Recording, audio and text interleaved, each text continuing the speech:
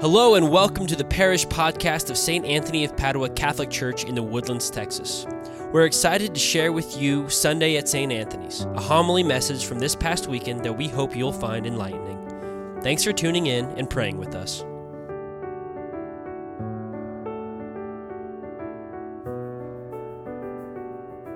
Since many have undertaken to compile a narrative of the events that have been fulfilled among us, just as those who were eyewitnesses from the beginning and ministers of the word have handed them down to us, I too have decided, after investigating everything accurately anew, to write it down in an orderly sequence for you, most excellent Theophilus, so that you may realize the certainty of the teachings you have received. Jesus returned to Galilee in power of the Spirit, and news of him spread throughout the whole region. He taught in their synagogues and was praised by all. He came to Nazareth where he had grown up, and went according to his custom into the synagogue on the Sabbath day. He stood up to read and was handed a scroll of the prophet Isaiah.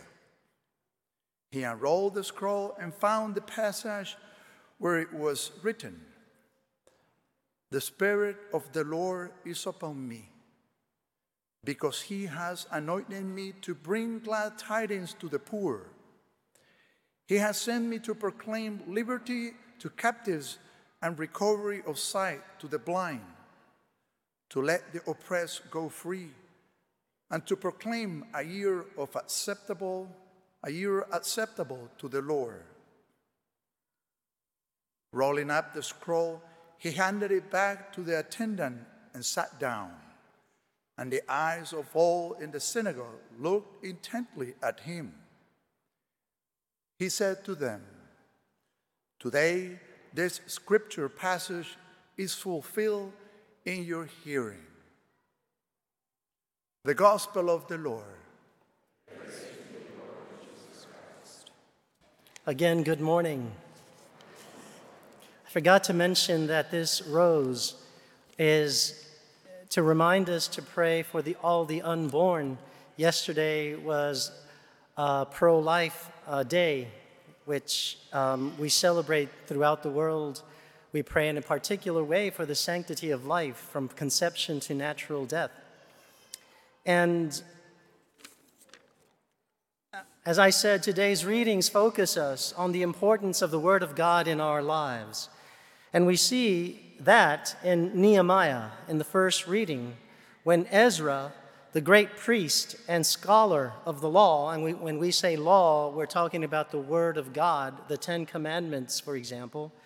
When he reads the law, he reads it out loud to the people after not having heard it for a long time, especially after their return from the Babylonian exile. Fast forward, we know that Jesus is the incarnate Word of God, as John's Gospel reminds us. In the beginning was the Word, and the Word was with God, and the Word was God.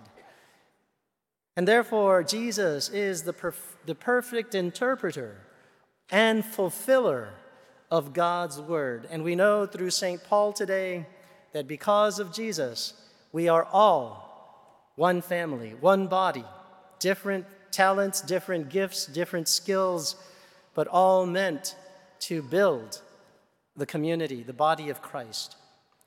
Jesus fulfills the promises of God of the Old Testament that he would save us, and Jesus did. Today's psalm response comes from John's Gospel, chapter 6, which appropriately declares, "Your words, Lord, are spirit and life."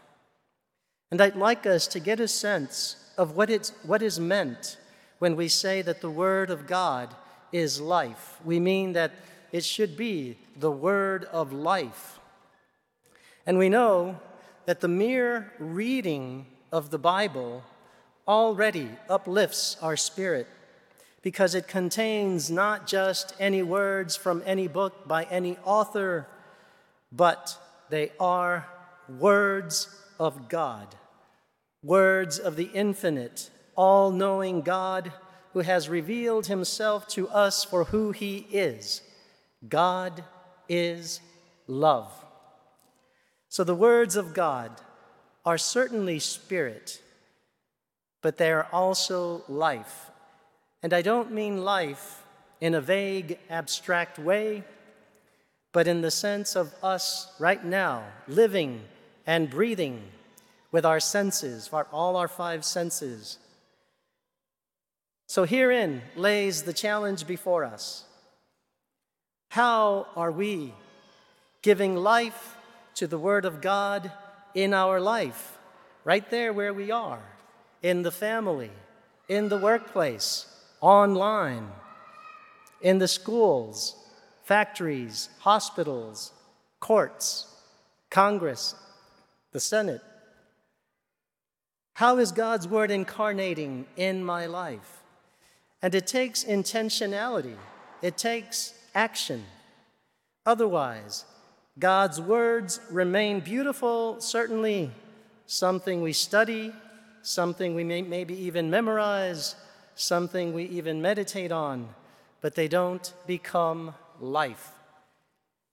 I figured that the best way to convey what it means to live the Word of God is to share with you, just a few because of time, a few real-life experiences of people that I know personally who make it a point to intentionally live the Word of God moment by moment, day by day, in the simplicity of the unfolding of life, in the intimacy of the family, in the reality of the workplace, even in parish settings, even in ministry settings.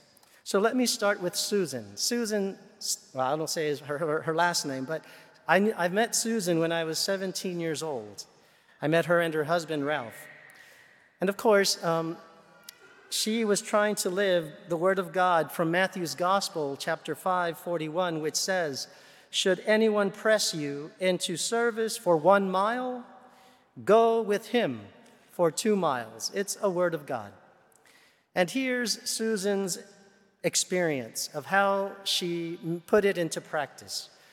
She says, "I volunteer with Catholic Charities and in a ministry called Project Hope, which distributes groceries to the elderly and disabled, much like our food pantry." So that alone is already, doing that is Word of God, living the Word of God. But she says, one worker who comes every month seemed to be impatient with the clients if they were not prepared. Josie was her name, and she would scold the clients for not standing in line or for not bringing containers to carry their groceries in, and she hardly ever smiled. Since I worked close by her, I could hear everything she would say to the clients, and it was distressing, to say the least. I thought I would try to get to know her. I started by asking her questions, such as, "What parish do you belong to?" etc., all in an effort to make her feel welcomed and accepted. One time, I just went over and smiled and stood beside her as she was getting after one client. Another time, before the clients came, I asked her about her week and about her husband, since I heard that he was in the hospital. On another occasion, as she was lecturing a client, I went over to her and asked if I could help, even though I also had work to do. When things got backed up, I always tried to help her, very conscious of wanting to love her first, but always trying to be gentle rather than pushy. And this went on for months. Then, all of a sudden, she began to help the clients in a gentler way, smiling and assisting them with love. It was a marked change. Her demeanor was so altered that even our co-workers noticed it. And hopefully, she felt our love. and this love seemed to be reflected in her attitude towards the clients. Now, Josie greets all of us with a smile and a hug. She shares her stories and goes the extra mile with each client. Her presence has become an example for many. This is Susan's experience, but I can say that Susan's ongoing effort to go the extra mile with Josie helped Josie to likewise do the same, to go the extra mile, to live the Word of God. So in this sense, we see how the lived Word of God cannot leave anyone indifferent. The next experience is from a priest, Father Peter Iorio. He's from Tennessee. I've known him for many years. And he was trying to live the scripture phrase from Romans 8:28, which says, "We know that all things work for the good for those who love God." And here are Father Peter's words. He said, "Over the summer, we had a lot of rain. One of the dead trees on our church property fell into a neighbor's yard and damaged a structure on his property that contained a very expensive car. We applied for insurance, but the insurance company said that we were not at fault because it was an act of God.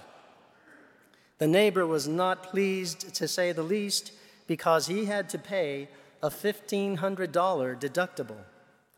When I got back from vacation, he came to me after having spoken to other office staff.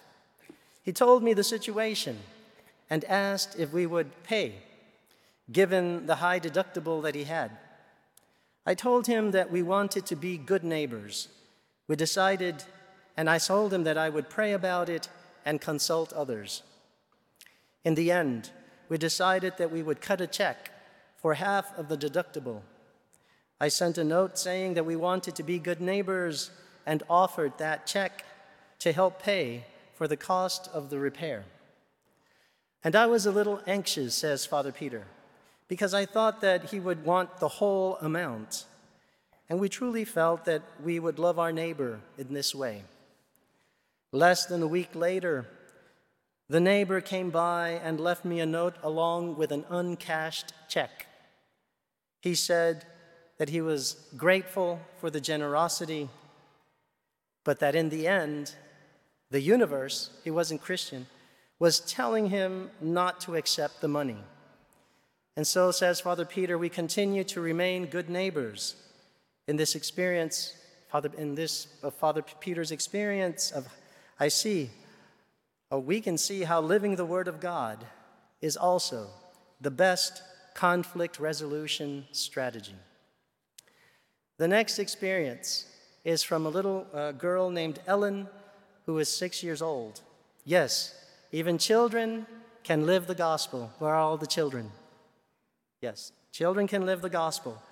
Ellen said she was trying to live the Word of God from Matthew 7, chapter 7:12, which says, "Do to others whatever you would have them do to you." One of Ellen's classmates, Paul, had difficulty walking. Often, the other children didn't want to play with him because he pushes them around, and it's sometimes difficult to understand what he's saying. But Ellen wanted to treat him as she would want to be treated if she was Paul. One day, she was helping him in a class activity, pouring sand into bottles. Paul was having a hard time paying attention, so Ellen pretended that one of the bottles was an alligator and the other bottle was food. So she told Paul that the alligator was very hungry and that they needed to feed him. And this game helped Paul stay focused, and he began to play along. The next day, the little boy's mother told Ellen that Paul truly loved her and that Ellen was like his honorary big sister. And this made Ellen so happy. In Ellen's experience, we can see how the Word of God also enhances our creativity, our spirit, to come up with ways to truly love our neighbor. And here is an experience by Julian, a 7-year-old. She was trying to live the Word of God from 1 John 4:19, which says, "We love because He first loved us." And here's Julian's words. "One time," she said, "my grandma told me to do my homework, but I didn't listen to her. I shouted at her. But afterwards, I felt sorry. And then I went to her. I said sorry, and I hugged her and kissed her. My grandma forgave me, so I did my homework and listened to her." Luke, 7.5 years old, was trying to live the scripture, the Word of God, from Hebrews 12:14, which says, "Strive for peace with everyone, for that holiness. And here's what Luke says. We have to set the table at home almost every night, and I try to do it without complaining. One night, I put my brother's boots and coat away without anyone telling me." And finally, here are the experiences of two boys, both of them 6, Albro and Lawrence, who are trying to live Matthew 5:44, love your enemy. Albro says, "Someone at my school called me a mean name. I and my friend made up a game, so we asked her to join us. She said yes, and she apologized." And finally, Lawrence says, "At my soccer camp, there was a boy who called me a jerk. But instead of punching him, I kept on playing and accepting him." So why do I tell you these stories? Some people might, if you ask, what did Father talk about, might say, oh, he talked about Catholic charities, oh, he talked about insurance policies, oh, he talked about little kids. No, I'm talking about the fact that the gospel can be lived in any environment, by any age group, in any moment. Infinite are the situations of life that we find ourselves in, so infinite are the applications of the Word of God. This is what I'm saying. Only divine words satisfy our spirit, which is made for the infinite. They give inner light, not only to our mind, but to the whole of our being, because they are light, love, and life. They give peace and joy. These are gospel fruits that we heard these people experience, the kind that Jesus calls his own. He says, "I give you my peace, that my joy may be in you." Especially we experience this in moments such as we are living now, the pandemic, with all its uncertainties which cause us anxieties and anguish. The Word of God, the words of God give complete joy, the joy that the world does not know, even in the midst of pain that at times torments our soul. They give strength, especially in the face of dismay and discouragement, but we have to activate them. We have to put them into practice. We have to set them in motion. And they set us free. The Word of God, the words of God set us free because they open the path to truth. They are words of God.